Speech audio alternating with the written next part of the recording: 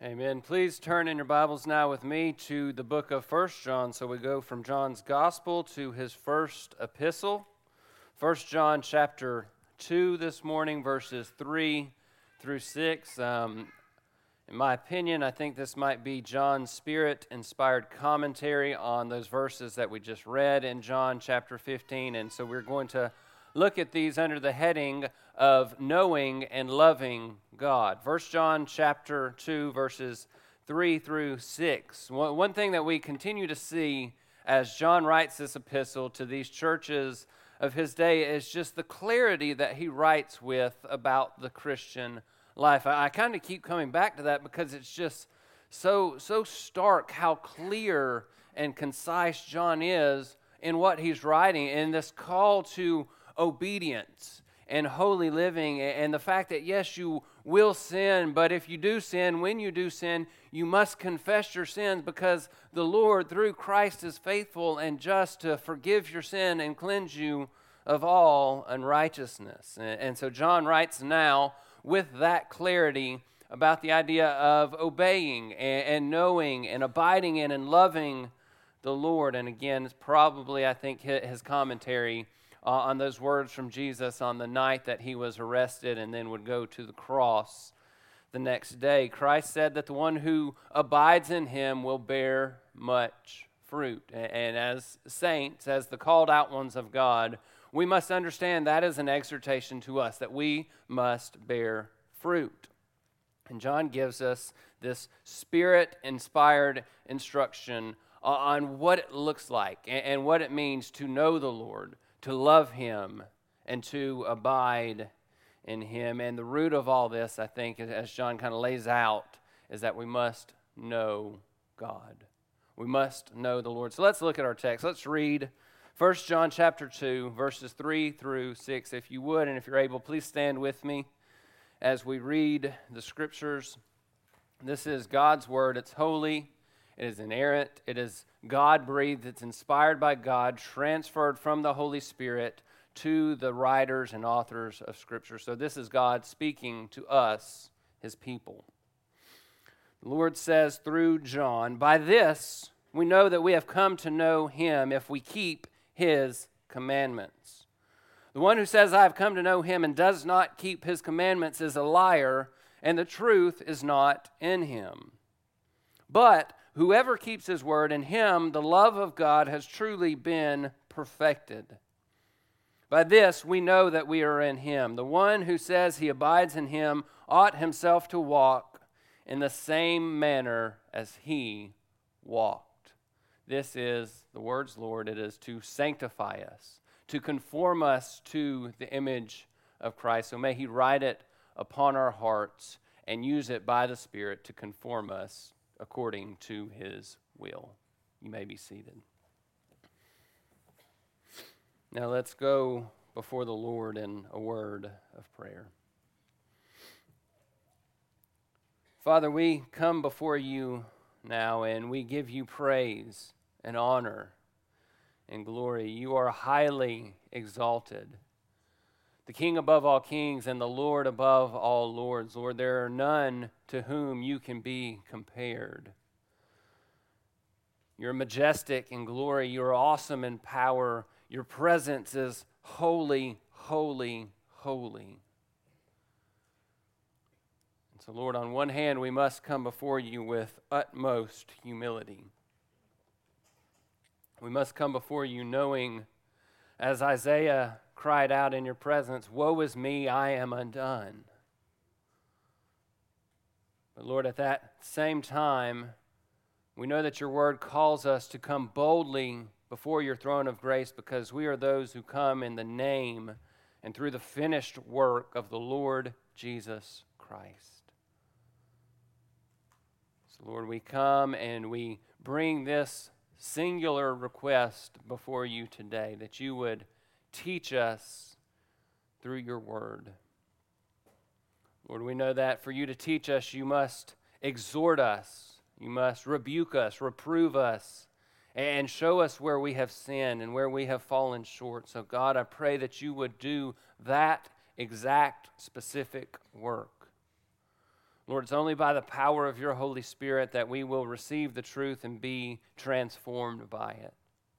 Lord, if it's not for your Spirit's working in us, this exercise of which we'll partake is nothing but vanity. Lord, we must have your Spirit's help, the Spirit illuminating our minds to the truth, revealing sin in our hearts, breaking us over that sin, and granting us a God-honoring repentance. So, Lord, our prayer is that you would sanctify us in the truth. Your word, great God, is true. Lord, I pray that you would also show us Christ as we consider these exhortations to obedience and to abide and to know you, Lord. May we understand that the ground of all of that is that we are alive in Christ. That Christ was the God-man. He took our sin upon his shoulders. He bore our punishment at the cross so that we could be redeemed, so that we could be brought to life, so that we could be made new and no longer be enslaved to sin, but be slaves of righteousness. So, Lord, teach us to obey your word, but show us Christ. Show us Christ. Let us see his standard and his example. Let us be exhorted by our good shepherd. Let us be urged and pressed on by the man of sorrows who was acquainted with grief. Let us see the one who lived a life of perfect righteousness. And let us strive to be like him. Lord, all that, again, can only be accomplished through your Spirit. We are weak. We are frail. Lord, our minds may be running in 1,000 different directions. But I pray, Lord, in this time that you would help us to focus. Help us to give our attention to your word. Help us to have humble hearts. Help us to have open eyes and ears. Lord, and help us to be eager to receive and apply the truth. Lord, help our desire to be that you are glorified in and through your people. Again, Lord, for you and you alone are worthy to receive blessing and honor and glory forever. And worthy, O God, is the Lamb who was slain. He is worthy to receive the praise and the adoration and the devotion of his church. So would you accomplish that in us today? For the glory of your name, in Christ we pray. Amen. So as we begin, we're kind of moving into a new section in this epistle. John has kind of written his first major and introductory session where he talked to us about the holiness of God, the sinfulness of man, and the faithfulness of Christ, our Savior. And the section we're in now runs through verse 17. So it begins in verse 3 and goes through verse 17. And it's really this call to obedience. It's obedience in light of loving God and loving others and not loving the world. So it's obedience with this pointer toward what we love, to what are we devoted. Many preachers would break down this epistle of John into a series of tests. It's kind of a moral test and a doctrinal test, and it's just one after another where John is writing so that the saints can know whether or not they are in the faith, whether or not they are truly in Christ. And so the test that we see here is a test of our morals, a test of the root of our moral living. If you are a Christian, if you claim to be a Christian, you would then also claim that you want to obey Christ. And maybe you do, for the most part, obey his word. But what is the reason behind that obedience? Are you striving to earn favor? Or are you doing it because you're devoted to the Lord, because you know Him, because you abide in Christ, and because the love of God, the love for God is being perfected in your heart? We must see whether or not we love worldly people and worldly things. And that's of great importance in our day, that this stark difference we see between those who obey the Lord because they love Him and those who love worldly things. Worldliness is just growing and growing. It's becoming more common. There's a clearer distinction between the world and those who are in Christ. And this idea of worldliness is trying to encroach its way, to creep and to sneak its way into the church. And so we must hear the Lord's call that we must be distinct and set apart from the world. And it begins with the notion of obeying the Lord because you love Him. It's not obeying Him just because it's a set of rules and commandments that you follow. It's not that you obey a distant, far-off God. It's that you abide in Christ by the Spirit. You know God intimately and personally as He's revealed Himself in His Word. You love Him, and then, therefore, you obey. So this test in 1 John 2, 3 through 17 really drives a stake. It draws a clear line in the sand between worldliness and true Christian living. So as we come to verses 3 through 6, the consideration is our obedience. Do you obey, or are you a liar? And is the truth not in you? You know, this is a clear line, this call to active, devoted obedience, but many in our day still will try as best they can to blur the line simply because they don't want to obey. Because it's a hard truth to be told to walk in the manner that Christ walked. That is a high calling. Do you understand? It's not to try to walk as Christ walked. We are told to walk as the Savior walked, in perfection, in righteousness, in heart and word and deed and emotion. All things must be as Christ was. We know we will not live up to that calling, yet it is the Lord's instruction. And so many who would call themselves saints today try to blur that line because they don't want to have to strive toward that calling. But the Lord is clear. We are called to prove that we know Him by walking in obedience. As we think about this, let me direct your mind just for a moment back to Christ. Because a lot of this is going to be, what is the outworking of the work of Christ? But think about Christ before we get there. He is the standard. He is our ultimate example.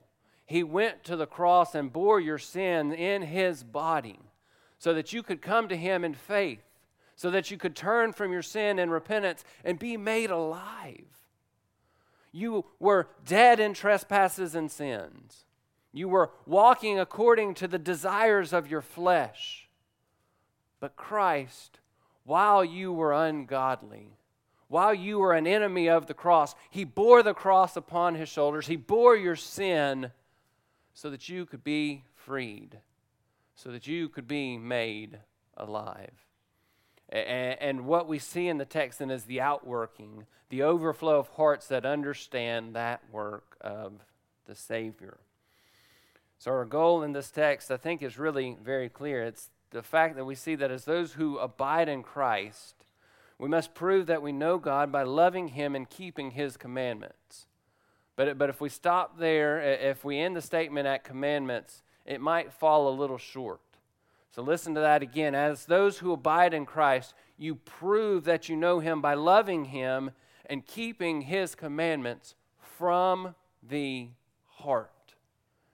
You obey from the depths of your soul. So what we'll see in the text is that we know Him and thus we keep His commands. We love Him and thus we keep His word. We abide in Him and thus we are called to walk in the manner in which Christ walked. So let's look, verses 3 and 4, at this idea of obedient knowing, obedient knowledge of God. John says, "By this we know that we have come to know him, if we keep his commandments. The one who says, 'I have come to know him,' and does not keep his commandments is a liar, and the truth is not in him." So dear friends, this is foundational to the Christian life, knowing God. If you don't know God, you are not alive in Christ. But what does it mean to know God? How do we know that we really know him? Think about the prayer of Jesus the night of his betrayal. He says, "This is eternal life, that they may know you, the only true God, and Jesus Christ, whom you have sent." This is your life as a believer.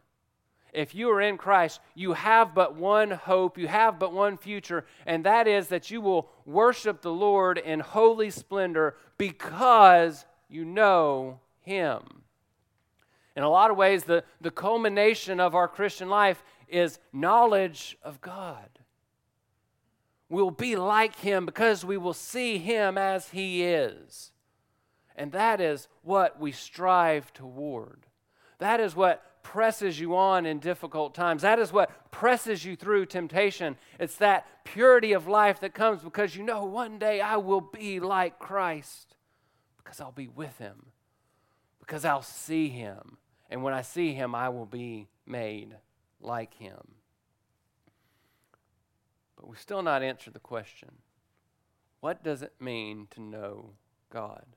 Turn with me to Exodus chapter 33, if you'd like to read along. Exodus 33. This is that text where you may be familiar with, that Moses is speaking with the Lord, and ultimately he comes to the Lord and he says, "Lord, show me your glory. Show me your glory." But I want to back up a few verses before that, because Moses tells us what it means to know the Lord. Look at Exodus 33, beginning at verse 12. Exodus 33, verse 12. "Then Moses said to the Lord, 'See, you say to me, bring up this people, but you yourself have not let me know whom you will send with me. Moreover, you have said, I have known you by name, and you have also found favor in my sight.' Moses continues, 'Now therefore I pray you, if I have found favor in your sight, let me know your ways, that I may know you. Let me know your ways, so that I may know you. So that I may find favor in your sight. Consider too, Lord, that this nation is your people.'" And then if you were to drop down to verse 18, it says, "Then Moses said, I pray you, show me your glory." Friends, I don't have to connect those dots for you, I don't think. To know the Lord is to know his ways. It is to behold his glory. To know his ways. Moses says, let me know your ways so that I know you. And then the ultimate statement, he says, show me your glory. Let me behold who you are. Because glory defines the Lord and his presence. To know the Lord is to know his character and his attributes. It's to look around the world and to see his power on display, to see through the fog and the difficulty and the confusion, and to see God's sovereign power and purpose at work. But far above just looking around the world in this generic sense, and it is a glorious sense, but it is a bit generic, we know the Lord by looking to Christ and the gospel and the cross. Hebrews says that Christ was the radiance of his glory and the exact representation of his nature. If you want to know the Lord, look to Christ and the work that he accomplished. 2 Corinthians 4, verses 3 and 4, Paul said, "Even if the gospel is veiled, it's veiled to those who are perishing, in whose case the God of this world has blinded the minds of the unbelieving so that they might not see the light of the gospel of the glory of Christ, who is the image of God." If you want to behold the glory of God, look to the gospel. John O. Sims, I heard once upon a time, said that all of God's attributes are most clearly and manifestly displayed at the cross. All of God's perfections come together most clearly at the cross. His love, His wrath, His justice, His mercy, His holiness, and His compassion, His willingness to forgive. All of these are displayed at the cross of Christ. So, friends, to know God is to come to the gospel. But listen and understand, it's not just to recite the gospel to yourself. To know God is to come to the gospel of Christ and to see the Lord's attributes on display through the work of your salvation through the cross. See His love and His wrath jointly displayed as wrath is poured out upon the Son because of His great love for us. See His mercy on display in that He took sin off of you, for you were guilty. You were under His wrath and condemnation, but in His mercy, He removed that wrath from you, and He placed the wrath upon Christ. See His justice displayed in the cross, in that He could not overlook sin, but He gave a precious, infinite price, the precious blood of Christ, so that you could be forgiven, so that you could be washed, so that you could be cleansed. To know God is to see His nature displayed at Calvary.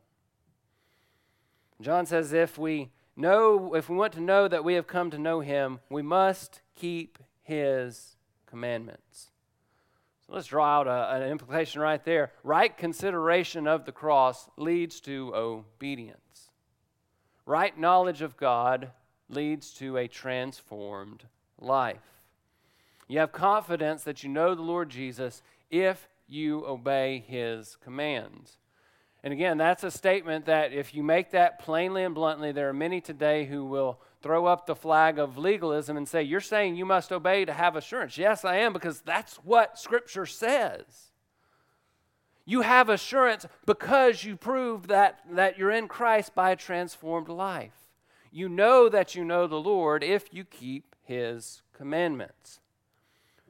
But we must add a clarifying statement to keeping His commandments. To keep His commandments is not just to externally obey a set of rules. To keep the Lord's commandments is to love the Lord your God with all your heart, soul, mind, and strength, and to love your neighbor as yourself. The law of God has always had and will always have an inward, internal component. It's never been about external law keeping. Galatians 3, Hebrews 11, they talk about the Old Testament saints who were saved by grace through faith, not because of their works. It's not because of external law keeping that Abraham or Moses or David or Joshua or any of the Old Testament saints, it's not through works that they were saved. It was by faith alone. But that faith produces obedience from the heart. Dear friends, that must be what we proclaim to ourselves. And again, looking at a room full of children and parents, we must understand that that is what we must teach our children. Full obedience from the heart. Yes, you do demand obedience because you want to be able to tell your child not to run out into the road for their safety. So you demand immediate obedience in every case. There's never a case where you don't demand immediate obedience. Dear friend, if you don't press that obedience to the heart, you're missing the point. And ultimately, you're teaching your child to be a legalistic law keeper, a moralist, and not a follower of Christ. So press full obedience from the heart. And by the way, as you press that upon your children, press it upon yourself. Brothers and sisters, press it upon one another. That obedience that flows out of devotion to the Lord. Anything else falls short and misses the mark. So now consider with me, just kind of zooming out just a little bit for a moment. Consider 1 John 5:13. I hope this is becoming etched in your mind because this is really John's purpose statement in this epistle. 1 John 5, verse 13, John says, I'm writing these things so that you may know that you have eternal life. I'm writing all these things so that you may have assurance of faith. John does that through this series of moral and doctrinal tests. Your assurance comes by whether or not you pass the test. Your assurance, dear friend, comes when you know the Lord and if you keep His commandments. John is pressing full-hearted obedience for assurance of faith. For the assurance of faith. Let me tell you, friends, just to chase this trail just for a moment, that is the heart of your elders and the leaders of the church. We press obedience so distinctly because that's where assurance in salvation is. It's not because I want you to have a good, clean public reputation. That is great and it honors the Lord. It does not glorify the Lord if you're known as a drunkard or a terrible sinner in the public.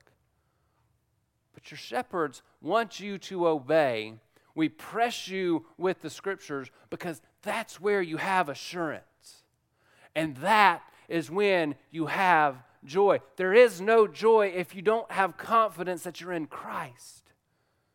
So John says this full-hearted obedience is given or is called for so that you have assurance of faith. MacArthur said that those who fail to obey will and should wonder if they are converted and if the Holy Spirit is truly leading them. But he continued, obedient believers can be assured that they have come to know Him. If you walk in disobedience, you should wonder if you are saved. But if the course and the practice of your life is to walk in Christ and to obey His commands from the heart, you should have assurance. You know, we live in an age where anxiety just in general is so prevalent. And again, that's creeping into the church. And how it works out in the life of a believer often is anxiety in regarding whether or not you are in Christ.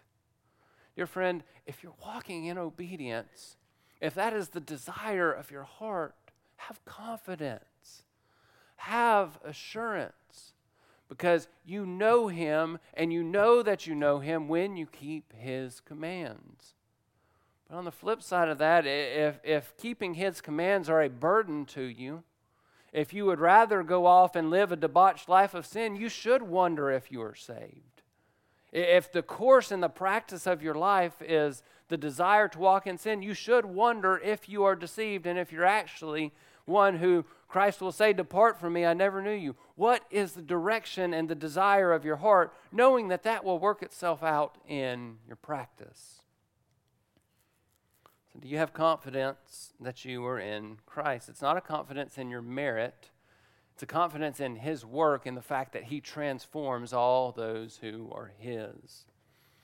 John gives the flip side of this as he continues in verse 4. The one who says, I have come to know Him and does not keep His commandments is a liar, and the truth is not in him. John said at the end of the first chapter that if we say we've not sinned, if we say we have no sin, we're a liar. The truth is not in us. We make God a liar, and His word is not in us. So he's not talking about perfect obedience here. What he's saying is if the course of your life proves that you don't keep His commandments, you're a liar, and the truth is not in you. You're a hypocrite. You say one thing and you live another. You're a walking contradiction because you're saying that you are alive in Christ, but your life proves that you're actually still enslaved to sin. So the question is, do you pass this test of morality? Do you have confidence that you know the Lord because you keep His commandments? And friend, I would encourage you, don't be easy on yourself when you consider that question. You know, that's typically the response of the flesh. We like to kind of be our own biggest cheerleader, our own biggest fan, and cut ourselves as much slack as possible. Dear friend, evaluate yourself truly in light of the Scripture. Do you pass this test? John continues on. We've seen obedient knowing, and then he talks about perfected loving, love that is perfected in the Lord. Verse 5, he says, whoever keeps His word, in him the love of God has truly been perfected. Whoever keeps His word, in him the love of God has truly been perfected. So what does he mean? The first thing that we need to work out here is what that second phrase, in him the love of God has truly been perfected. What is that love pointing to? Is it love for God, or is it love belonging to God? Is it love belonging to God that he pours out to us? That's kind of how the English reading sounds to me. Or is it our love for and toward the Lord? Look at verse 15 of chapter 2. 1 John 2, verse 15. We see a similar phrasing. John says, "Do not love the world, nor the things in the world. If anyone loves the world, the love of the Father is not in him. The love for the Father is not in you because you love the world." It's a compare and contrast. If you love the world, you do not love the Lord. Or think about 1 John 5, verse 3. "For this is the love of God, that we keep his commandments, and his commandments are not burdensome."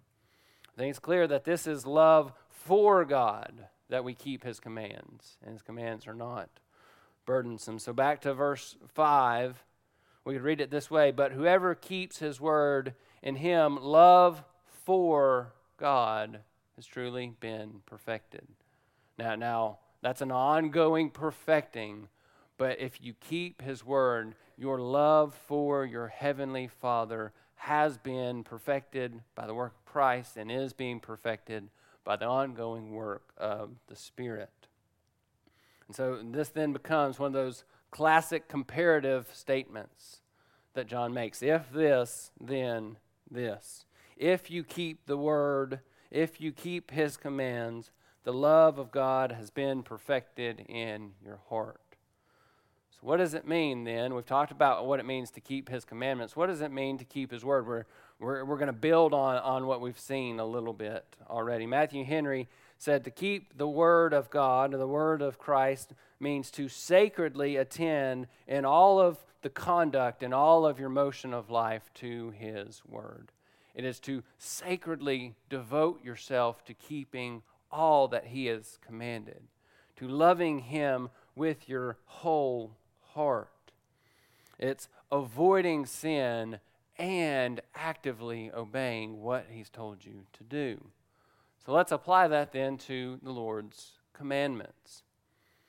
The Lord's command is not simply to avoid idols, but is to worship God for who he is and what he has done, to worship him rightly as the King of Kings and Lord of Lords. When's the last time you took an inventory of the priorities of your life to consider whether or not you have idols in your life? Perhaps it's a job.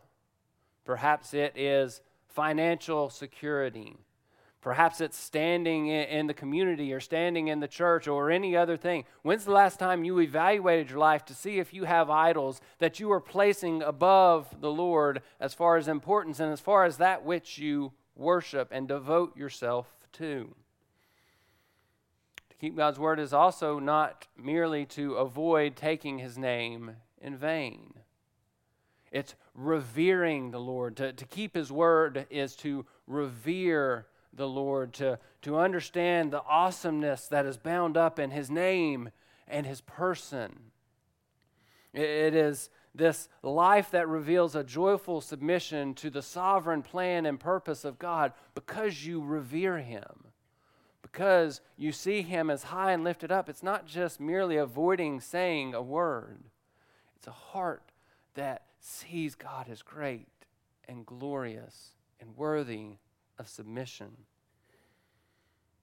To keep the word of God is not only to have a day of your week set aside where you don't work and where maybe you come to church on Sunday morning and maybe even you come again on Sunday night and you say, okay, well, I've kept the Sabbath. No, that's not keeping God's word, just to merely do those things. How prepared is your heart each week for the Lord's Day?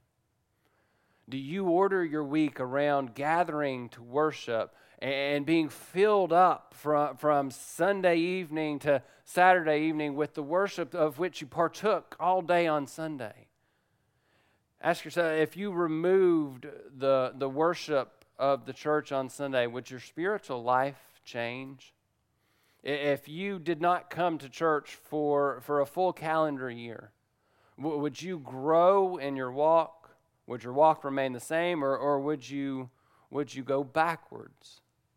If the answer is not that you would go backwards, then you're really not observing the Sabbath and keeping it holy in the right way. You're not really keeping the Lord's word from your heart.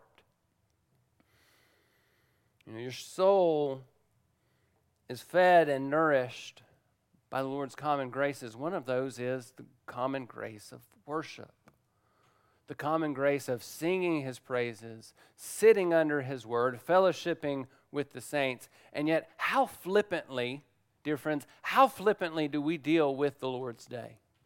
How prepared were you to hear from Almighty God when you walked in these doors? I think if we all take an honest inventory of our lives, the answer is probably that we were not prepared enough. What do you do on Saturday to prepare to worship the Lord on the Lord's Day? What do you do in your home as you're getting ready to prepare your heart to meet with God's people to worship the thrice holy God? To keep His word is to keep His commandments from the heart. Think about the second table of the law. To keep God's word is not merely avoiding theft and slander and adultery and covetousness and envy and murder, but it's actively considering and loving others above yourself. It's not just that you look and say, okay, the Lord says don't do A, B, C, and D, 1, 2, 3, and 4, but it's taking those and obeying those from the heart. Like Jesus said, the greatest commandment is to love the Lord your God with all your heart, soul, mind, and strength. And the second is like it. You love your neighbor as yourself. If you do this, John says the love of God has been perfected in you. That is a perfect tense verb. It means it's a completed action with ongoing results. So that's the Lord's action in salvation. He perfects the love of God in you. Your love for Him, He completes it and perfects it and gives you everything you need to work it out, but it has ongoing results. When you prove yourself a keeper of the Lord's commands, you show that your heart loves Him and is devoted fully and completely to Him. That is the progressive direction of your heart. And friend, you must understand that in one sense, there's nothing that you can do to make that love for the Lord increase. Okay, so there's nothing that we can do or accomplish, no rules that we can keep, no laws that we can observe that increase our love for the Lord. That is a work of God in you. That is a grace of God through the Spirit because of the work of Christ that He works in your heart and then in your life. But understand, your sin can hinder your love for the Lord. Your sin can quench the Holy Spirit. If you do not repent of your sin, if you do not progressively have more victory over sin, you will grow cold. You will not be growing in your love for the Lord if you're not growing in knowledge and love of Him. Let me say, as we're gathered corporately as the church, your individual sin, if left unchecked and not held accountable, will not only cause you to grow cold, but it causes the church body to grow cold, because a little leaven leavens the whole lump. So, dear friend, if you have active sin in your life, repent. Turn from that sin and walk in newness of life in Christ, because your sin, your coldness of heart, doesn't only affect you, it affects all those who are around you. That leaven of sin will leaven the entire lump of dough. So individual coldness, if not pressed, if not accountable, if not repented of, leads to corporate coldness. Many churches today are cold and dead, quite frankly, because they refuse to address individual sin. The church needs to be made up of true saints who are converted, who are alive and active in their walk with Christ, and you must be killing your sin or it will be killing you. And if your sin is killing you and you don't address it, you'll bring the whole church down with yourself. Okay, so that should be weighty. You should feel some weight. If you have a secret sin in your heart, if if you have a secret sin in your life, if you go home and you're unwilling to practice the fruit of the Spirit, to be loving and peaceful and patient and kind and gentle and faithful and good, you have the weight of pulling down the entire church upon you. Dear friend, walk in newness of life. Keeping His commands allows the Spirit to increase your love, your capacity to love Him. If you walk in obedience, the Spirit will increase your capacity to love. So it's like a self-perpetuating and self-sustaining work. Loving Him increases your desire to obey, and active obedience increases your capacity to love. The love of God is perfected as you keep His word. So we've considered obedient knowledge of God, perfected love of God. And then thirdly, let's look at abiding living, abiding in Christ, the second part of verse 5 and through verse 6. John says, "By this we know that we are in Him. The one who says he abides in Him ought himself to walk in the same manner as He walked." So this is the perfect balance, as John does, given to the commands he's given. Because what we see is this knowledge of God and this love for God is perpetuated because you abide in Christ. You are called to know Him. You are called to love Him. But if you try to do those without abiding in Christ, receiving life and nutrients from Him, the vine and the branches, as we read earlier, if you strive to walk in Christ without being in Him, you'll fall flat on your face. You will strive in all your strength, and you will only continue to sin. You'll sin more and more. There's a connecting line drawn here between abiding in Christ and imitating Christ. The one who says he abides in Him ought himself to walk in the same manner as He walked.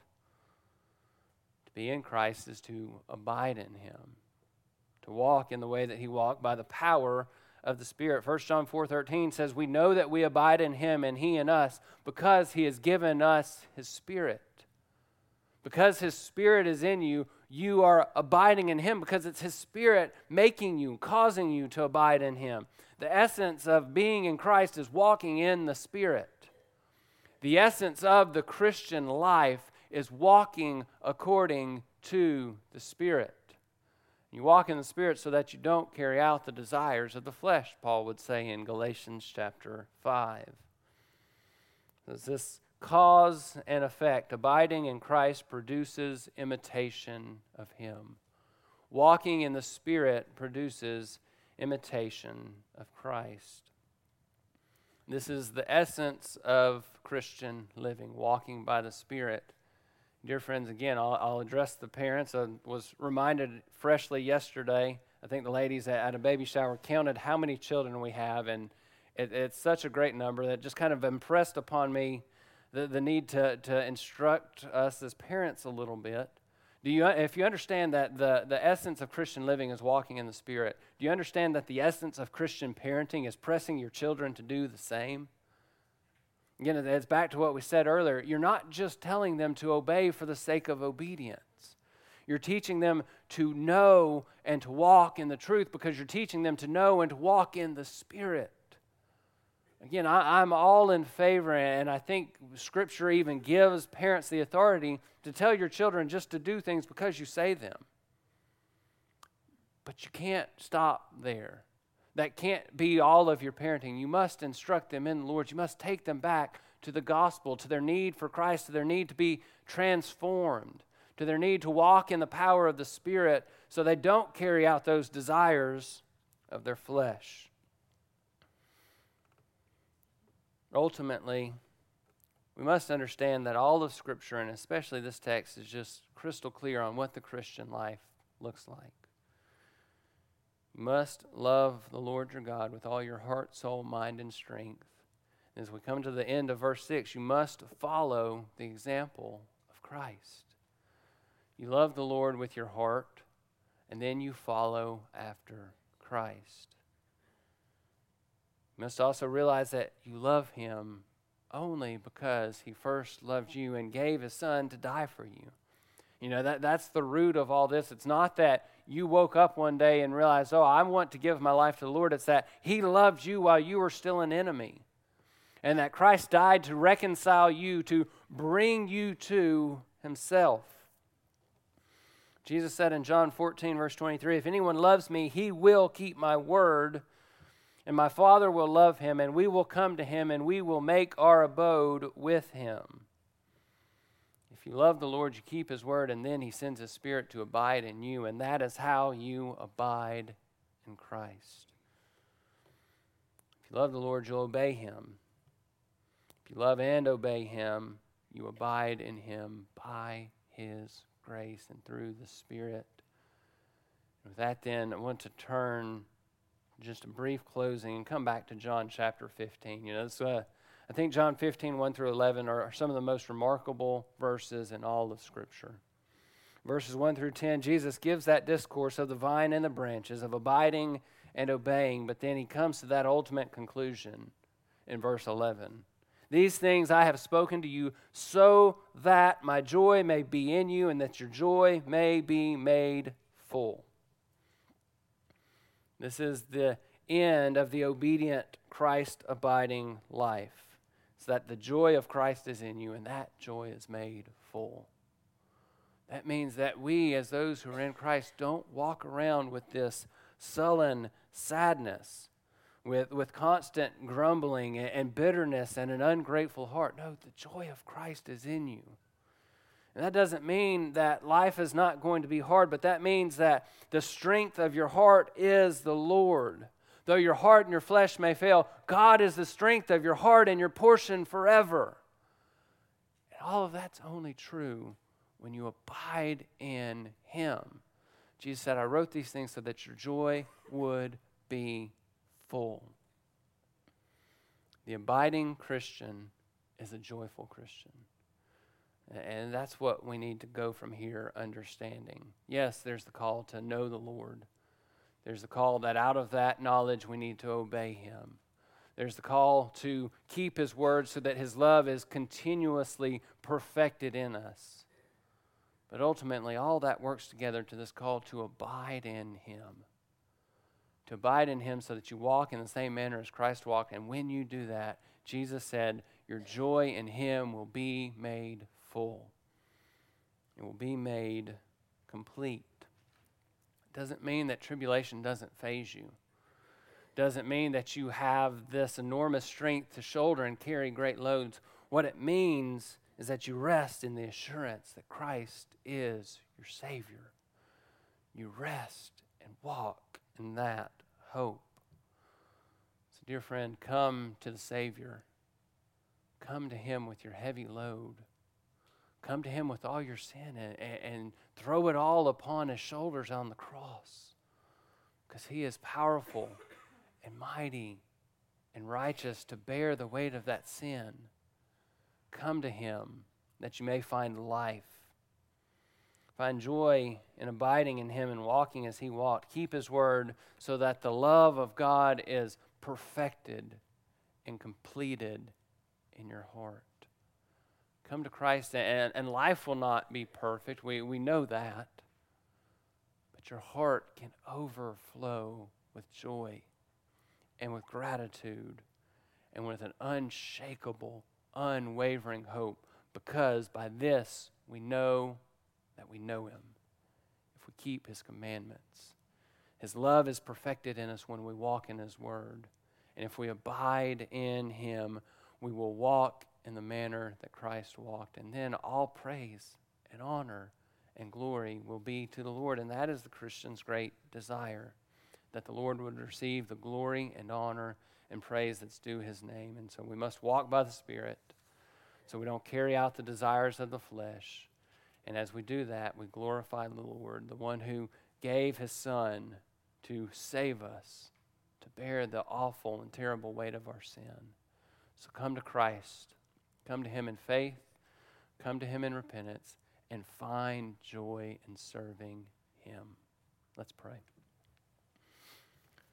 Father, we ask now that you would write your word upon our hearts.